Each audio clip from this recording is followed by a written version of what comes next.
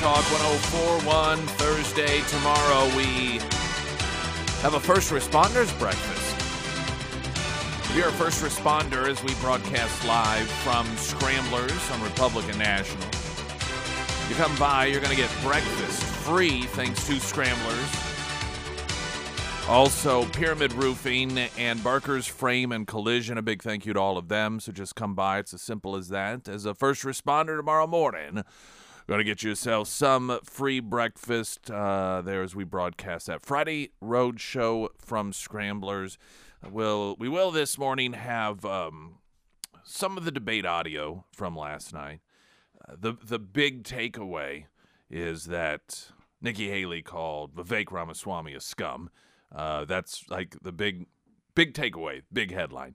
There were some significant back and forth last night that did occur. Trump at the same time holding his rally. He referenced his poll numbers. He also referenced the unwatchable debate that was taking place at the time. And he was on a roll with some of the nicknames, and we have some audio of that hitting one, Nikki Haley in particular. He's got a name for her. I believe it is a name that he has utilized before. One of his big points of contention with her is that at one point she said she'd never run against Trump. If he was running for president, she wasn't going to, and then she decided to. And, of course, that doesn't strike Trump as exceedingly loyal, and that's something that he has a problem with.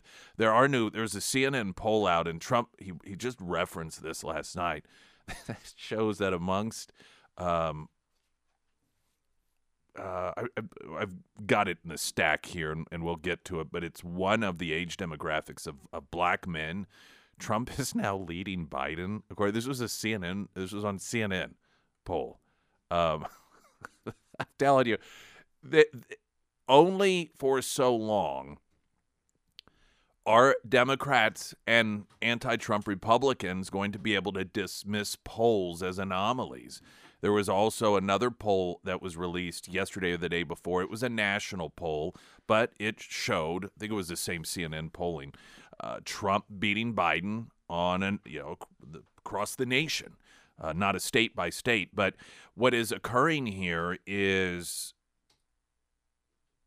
the consistency. What we aren't seeing mixed in are polls that show Biden winning against Trump anyhow. And we are shifting to a point where a poll that may show Biden beating Trump in an election is going to be the anomaly, not the other way around. And I think that it's not an anomaly at this point. It is becoming the norm, though it is short-term. And clearly we're far out, and you have polls of varying degrees, voters versus registered voters versus those who plan on voting, though it is a year from now, versus state by state. One of the most significant, of course, recently was the 6 battleground states in which Biden won, Trump winning in 5 of those, 1 or 2 of them by double digits. I mean, this is a sort of thing that Democrats can crow all they want about the tremendous successes of these elections that took place. In their perspective, though I don't think that when you get down to the root of it, we talked about this to some degree, it's not nearly as indicative of some sort of a Democratic wave of support as they would like to present it. But you showboat your stuff. You play it up to be a little bit more than it is, hoping to excite your base and turning it into some sort of a disproportionate benefit for your party. So, that occurs. That's a natural thing that is going to occur. But it's just there's got to be this moment of reality sinking in, and these poll numbers I could tell you this a week from now or 2 weeks from now, particularly if these polls, if there are additional polls that come out that are looking great for Trump over Biden, Democrats are not going to be running around saying, oh, yeah, but we won re-election in Kentucky. Or, well, but Democrats in Virginia. Because that clearly is not translating to Biden. We're talking about two same party, yes. But unfortunately for the Democrats, there does not appear to be really any connection in the minds of the voters. After we get the latest news update, I want to share a piece that the Washington Free Beacon has that is insight into a part of this entire Israeli, Muslim, Palestinian, Hamas situation going on. And it's an area that doesn't get discussed. And that is Muslims who live in Israel. I'm not talking about Gaza under the Palestinian Authority. It is understandable if the average American believes that in Israel you have this Gaza area, and that's where all the Muslims have to go. When you have Democrats referring to it as an open-air prison, that falsely suggests that that is where all the Muslims are forced to go.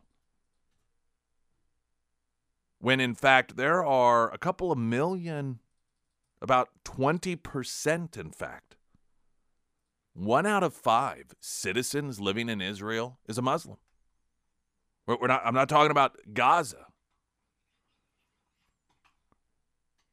And what of their perspective in all of this? Because you and I are supposed to believe that the Israeli government is so oppressive of Muslims. That's the whole problem, right? That they force them into these open-air prisons. It's apartheid. Well, just out of the gate, the fact that 1 out of 5 people living in Israel, again, not talking about Gaza, but just are Muslim. Well, that seems to be a bit of a contradiction given the presentation of Israel treating Muslims as if they are slaves. And the Washington Free Beacon has noted there is, and you and I aren't in the loop of this, most of us are not, but there has been this new phenomena occurring that is new in these conflicts in which you have Muslim Israelis, some of which have long considered themselves and even called themselves Palestinians, that are very, very, very popular on social media. They've got millions of followers on TikTok, and they are coming out in support of Israel. And while over here in the United States and other parts of Europe, interestingly enough, the whole presentation is one that is the Jews versus the Muslims. And that Muslims are upset, they're angry, while they may not all support terrorism, the cause they support because the Jewish people of Israel are so horrible and the government's so horrible. But that's not the feeling of the Muslim population, at least as a whole, in Israel, of all places. So I want to share that piece with you coming up here in just a couple of moments. The American Transmissions Talk, a text line 447-KSGF. Latest news update. Good morning, everyone. From Color 10 Studios, I'm Angela Luna. The FBI is investigating 3 ATM thefts in the Ozarks in the last 6 weeks. Investigators say the crimes follow a similar pattern. The suspect steals a truck, attach it to an ATM, and pull the front off so they can get cash. The most recent theft happened at the Southern Bank on Jackson Road in Ozark on October 30th. This week, federal prosecutors charged one of the suspects, a man from Houston, Texas. Authorities say Nigel Luchin abandoned the car nearby, but left his driver's license inside. In Texas County, a man thought he was shooting an intruder, but authorities say he actually killed his roommate. The shooting happened early Wednesday morning at a home in Bucyrus. The sheriff's office says the man told him he mistakenly shot the 31-year-old woman. She died at the scene, and the man was taken to jail. Criminal charges are pending, and the names of those involved have not been released. From Color 10 News, I'm Angela Luna. First alert forecast from Color 10 Fox 49 meteorologist Tom Schmidt. Sponsored by St. Clair of the Ozarks Home Improvements. Cloudy, slight chance of afternoon showers, high of 57. Slight chance of rain tonight, 40. And tomorrow's high 61, though. Wind chill at times 37.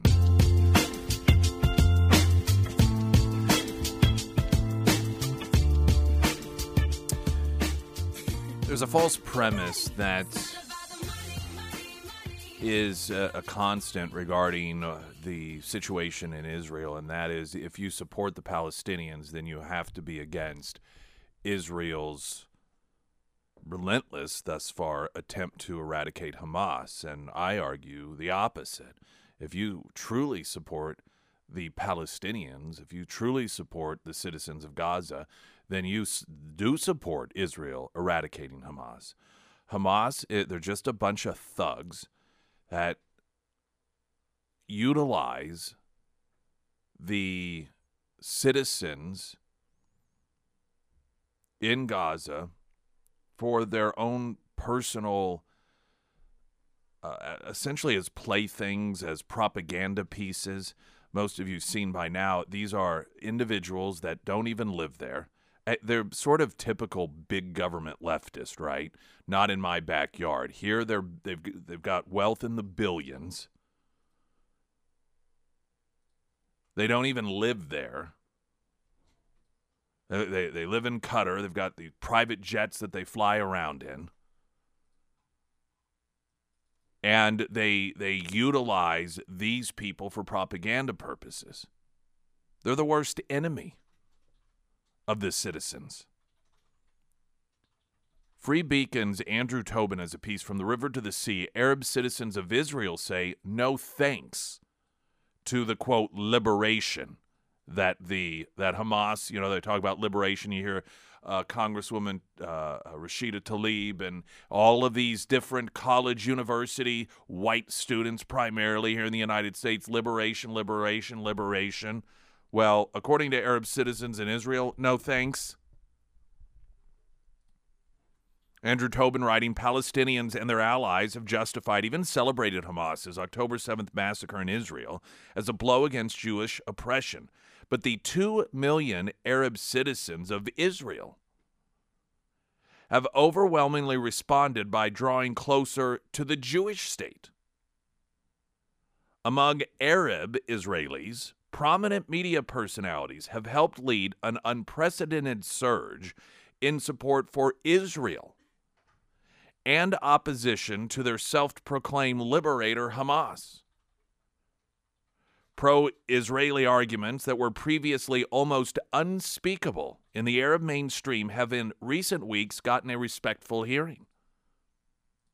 Yosef Haddad, a 38-year-old Christian Arab influencer, has skyrocketed to fame in Israel with his outspoken advocacy for Israel, both in Hebrew, Arabic, and English. Haddad told CNN on October 22nd that Hamas's attack was a wake-up call for the Arabs, who constitute about 20% of Israel's population, or Israel's population. Quote, we literally felt that Hamas could have conquered the south and then the center and the north of Israel, where the majority of Arab Israelis are staying, and we had a very bad feeling about it, he said, who has more than 1.5 million followers across social media.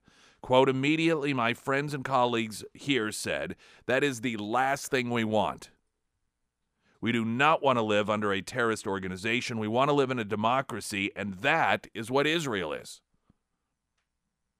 In this way, at least Hamas's barbarity on October 7th, killing and abducting hundreds of civilians, including dozens of Arab Israelis, has strengthened Israel and weakened those who accuse the country of apartheid or genocide.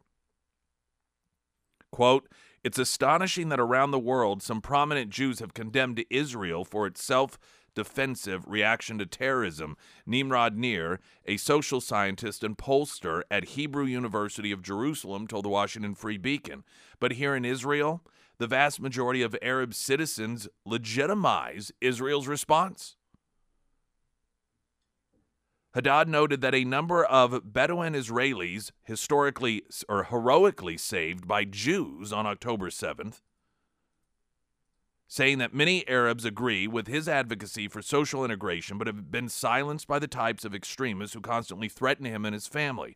However, the silent voice of Arab society has grown louder since Hamas attacked, he said.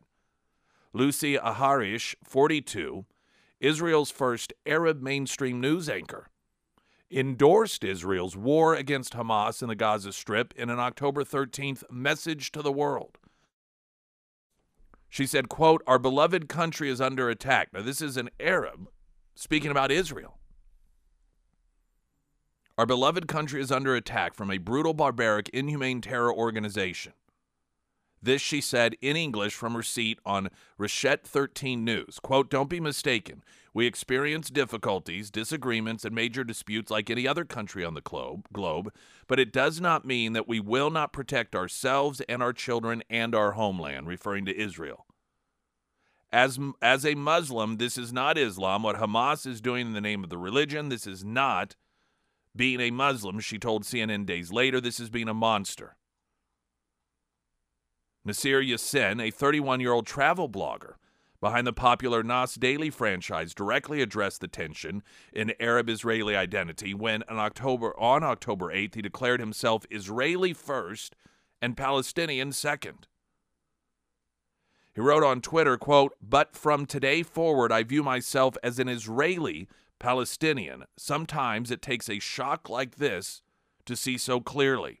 Yassin, who has tens of millions of followers on social media, had previously criticized both Israel and the Palestinians, said October 7th made him realize, quote, I do not want to live under a Palestinian government, which means I only have one home, even if I'm not Jewish, and that home is Israel."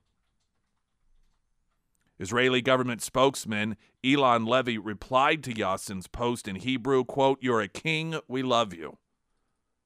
According to a recent survey that Nir conducted for Hebrew University, 77% of Arabs living in Israel opposed Hamas's October 7th attack, and 66% believe Israel has the right to defend itself in response. 75% expressed willingness to volunteer to help the victims, as many have already done. During previous eruptions of Israeli-Palestinian violence, Nir found sentiments were almost the inverse of today's, with most Arab Israelis siding with Hamas over Israel. When Israel and Hamas clashed in May of 2021, Arab-Israeli riots destroyed hundreds of Jewish homes and synagogues and left 5 people dead. Nir said a major difference between now and then is the more constructive rhetoric from Arab Israeli media figures and leaders, even as Hamas has called for a popular uprising against Israel. Quote, "When Nas Daily did what he did, for example, there was no Arab newspaper, radio show, TV station, or influencer who wasn't talking about it. Even those who didn't know his name met this debate everywhere they went, and they did not exist before." Meanwhile, Mansour Abbas, the head of the Islamic Ram Party, has repeatedly condemned the terrorism on October 7th, including in an interview on Tuesday with the Arab Israeli station Radio Nas. And the piece goes on, and of course it talks about clearly that there are still some that are Arabs living in Israel that are supportive of Hamas, and then goes on to illustrate that those individuals are being shut down and even in some instances fired by other Arab, sometimes Muslims, who live in Israel. And the reason I share this with you is because this is not something that we are recipients of in terms of the truth here in the United States.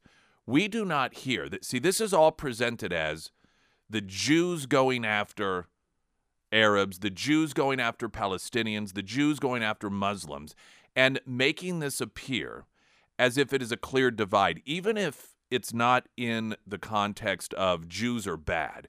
They still present this as the Jews on one side and those who aren't Jewish on the other. And what this reveals is that you have a majority of Arabs living in Israel that are on the support or on the side of what Israel's doing. They do not want the so-called, quote, liberation by the Palestinians. They were fearful that Hamas would make inroads and actually start capturing land, and that they, many of which consider themselves to be Palestinians, would actually have to live under, quote, Palestinian rule. We had lunch bunch yesterday, and there was a conversation about TikTok. And one of the individuals at lunch bunch had talked about she has a high number of acquaintances and friends that are black and LGBTQ and so forth. And, just the difficulties of her beliefs versus what she is, quote, supposed to believe as an ally and so forth. But what she had noted is that she really liked that TikTok revealed to the world that was looking anyhow that you have people in the LGBT community and the black community and these other communities that were Trump supporters, and they were very vocal about it. The media did not play this up, but this, of course, was the point. It was a place where you could find this out, because if you were just to listen to the media, you would not know that. You would think that Trump and Trump supporters, all white people on one side, and then reasonable people on color the other, and that there was no existence of these others. And I thought it was interesting that in this particular story, the Arab population, which makes up 20% of Israel, has noted that what they believe the difference is now versus then is social media. It is TikTok. It is these social media influencers that are Palestinian living in Israel outside of Gaza that are openly coming out after this last attack and saying, no, this is wrong. Israel is right. The oppressors are Hamas. They are the bad guys. And once again, we have the media ignoring these people to a large degree. Springfield's Talk 104.1. I'm Nick Reed. Boom shakalaka. Couple things. Tomorrow we do have First Responders Breakfast. First Responders, you get free breakfast tomorrow morning at Scramblers. We got Pyramid Roofing. You got Pyramid Roofing to thank for that. Scramblers to thank for that. And Barker's Frame and Collision to thank for that. While there, if you want, you can get registered to win tickets to the timeless classic Annie at Juanita K. There will be 2 showings, November 14th and 15th. And while you are at ksgf.com, you can register to win a Godfather's Pizza Party. And also, we've got this year's Show Us Your Best Shot.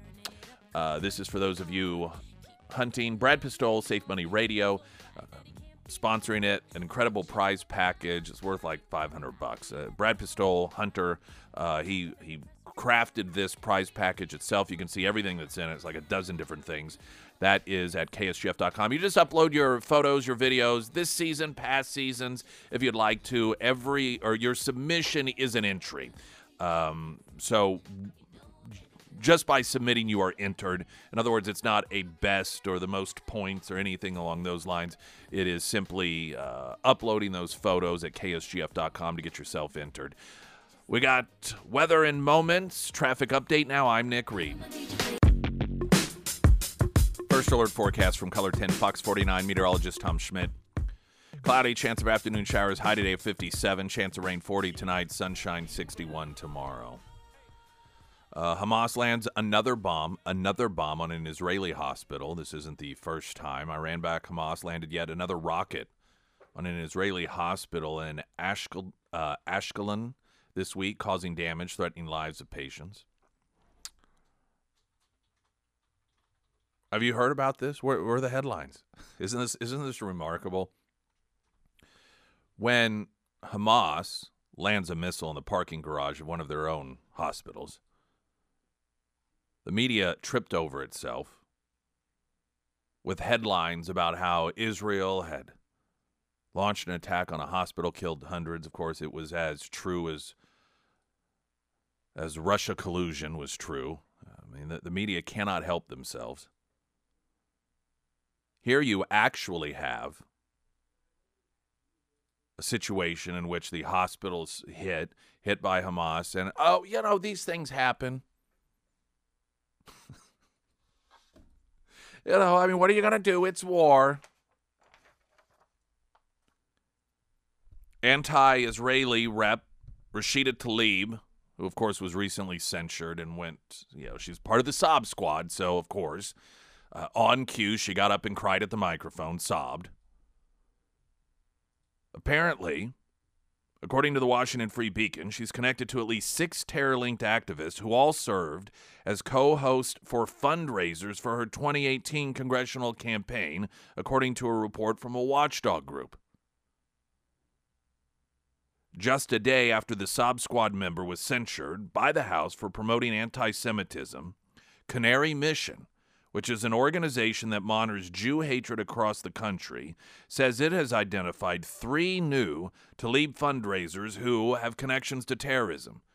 This includes one Tlaib fundraiser who met with a Hamas co-founder while in a maximum security Israeli jail, and another said to be allied, quote, with multiple terrorist organizations, including Hamas.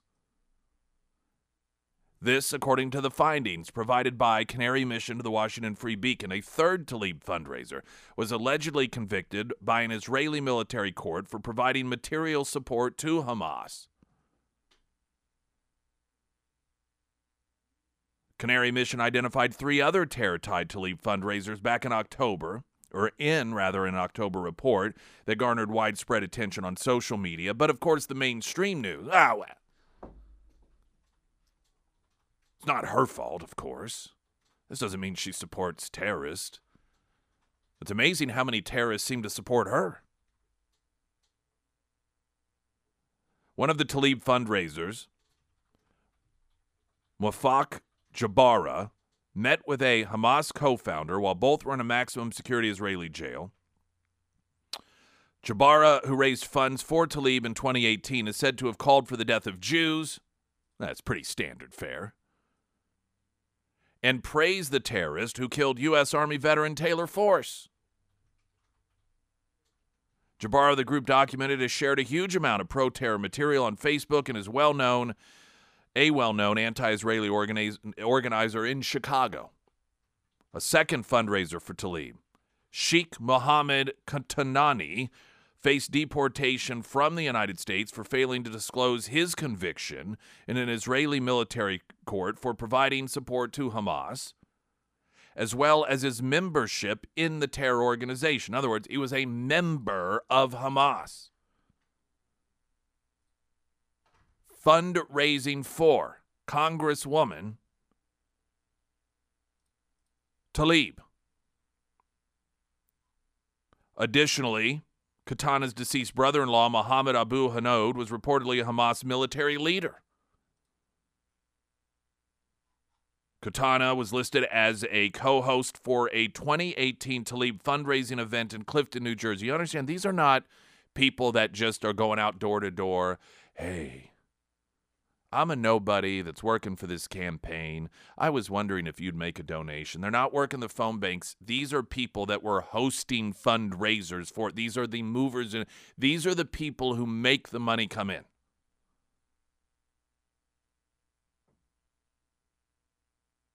The third Tlaib fundraiser, most recently identified by the organization, Huwada Araf, a prominent anti-Israeli activist who, quote, has allied with multiple terrorist groups, including Hamas.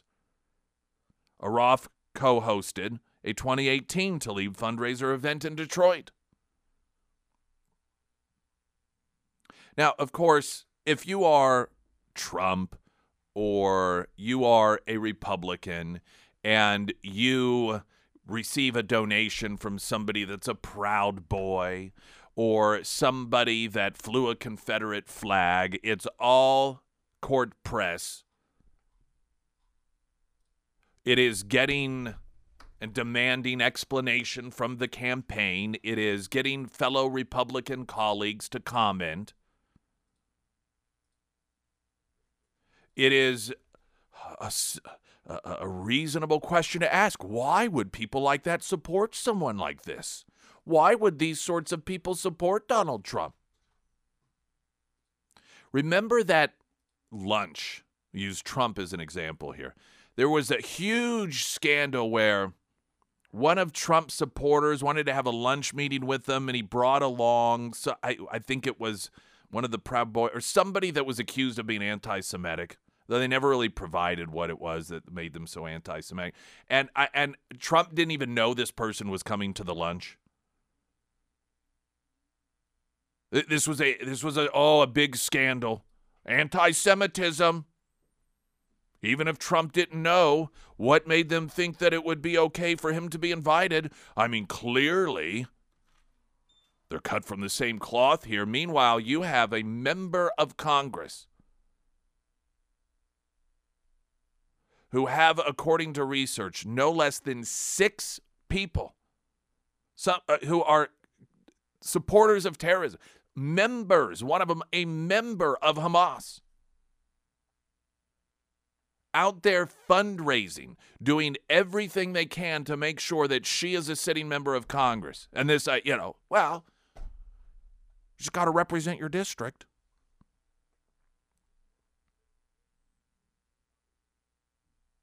I'm sure that she will not be held accountable for this. I'm sure the media, if they even do cover this, they will dismiss it, and we'll hear about how it is that, well, you got to understand. I mean, when you're a candidate, no candidate knows where all of their money's coming from. You can't expect, you go interview other politicians. Do you know every person who donates to you? Well, no, of course. Oh, see. So it's unreasonable to expect that she knows. First off, these aren't random donors. These are people that are hosting fundraisers. And secondly, even if you want to pretend that she's blissfully ignorant and has no idea that these people are donating to her, the question is, then, if not, why is she having these people raise money for her? The question is, why do these people connected to, and in some cases, members of terror organizations, so desperately want her to be in Congress? Perhaps the media should interview the fundraisers. Perhaps these individuals who have their connections to and memberships in terrorist organizations, the media should call them up and be like, what is it about Rashida Tlaib that makes you want her in Congress so desperately that you will hold fundraisers to make it happen? I think that's a reasonable question, don't you? Oh, but that's right. We need to focus on the fact that it's the Republican Party that has extremists within its midst.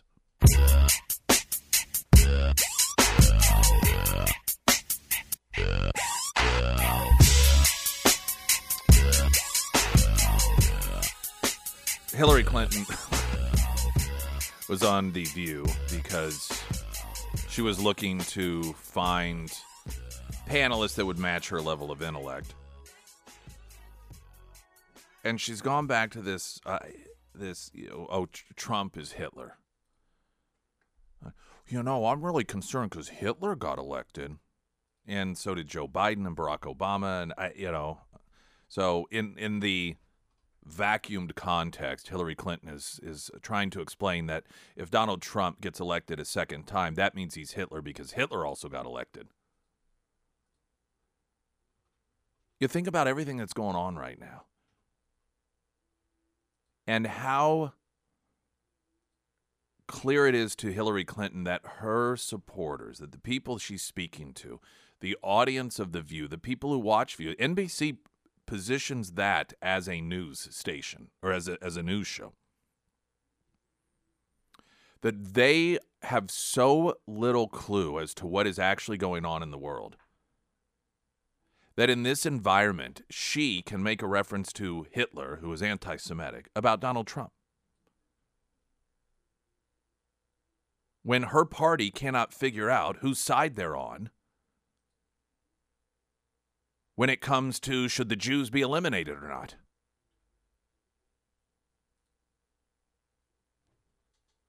Every one of the, I think most reasonable people recognize when you have these college campus individuals, these professors.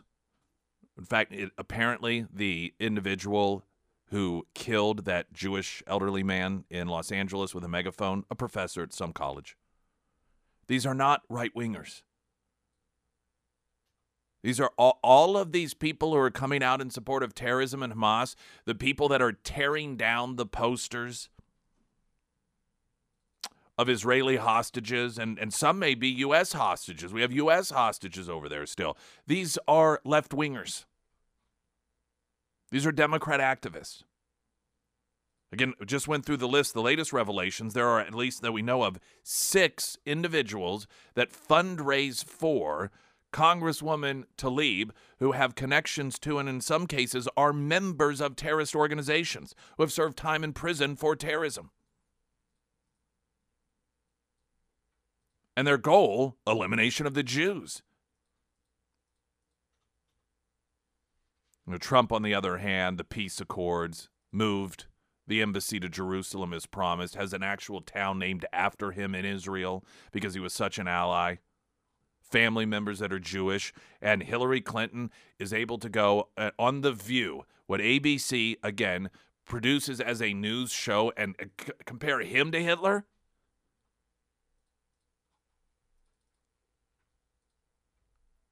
The fact that it's just how off the rails these networks have gone, in which they clearly do not care whatsoever about credibility. It is 100% full-blown propaganda. And listen, it's America. You want to have a show on in which people are allowed to say really purely stupid and absurd things that have absolutely no connection to reality whatsoever?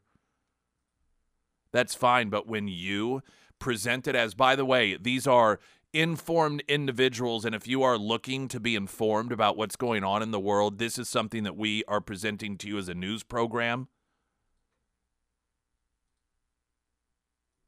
There's got to be almost a separate tier from mere propaganda that these networks are participating in. Oh, it was great. Joy Reid at one point made the comment that, of course, Hillary was really the one who beat Donald Trump. She was the real winner of that election. After apparently a commercial break, she wanted to make sure everyone understood she wasn't denying the election. Clearly at some point, someone's like, maybe he ought to not be an election denier, given that's sort of what we accuse Trump of being, and he's on trial for being an election denier.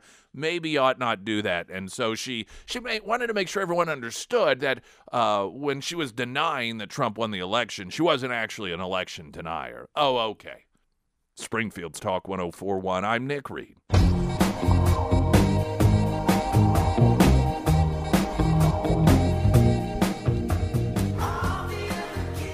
Speaking of Congresswoman Rashida Tlaib, the day after the pro-Hamas Congresswoman was censured for anti-Semitism, a group of congressional staffers who hid their identities behind face masks, you see this with Hamas quite often, held a pro-Hamas protest on the steps of the Capitol.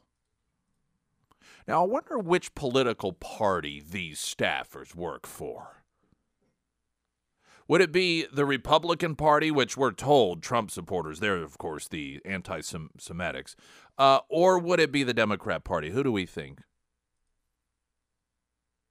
The group of about 100 sat on the House steps, with some holding a large white banner with a message that said, "Congressional staff for a ceasefire." Ceasefire now. This is a ceasefire that Hamas is calling for, so of course they can regroup.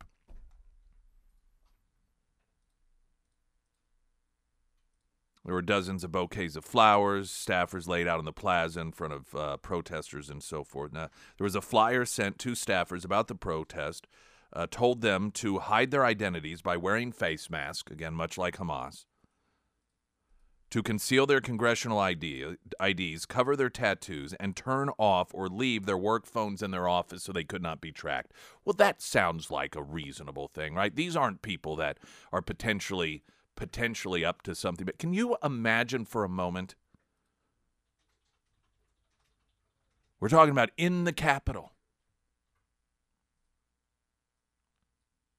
And you want to think about all the grave concerns about January 6th. In fact, there were Democrats who claimed members of Congress were running recon the day before January 6th because they were giving tours to constituents. Here, though, you had, if in that context you had 100+ Republican staffers coordinate and conspire to have a rally calling for a ceasefire that a terrorist organization wanted, And it turned out that premeditatedly, they were all told, hide your badges, hide your faces, and make sure you don't bring your cell phone so nobody can track you. You think that would be portrayed as maybe just a little bit disturbing? But see, we're talking about Democrats. We're talking about Hamas, the kinder, gentler terrorist organization.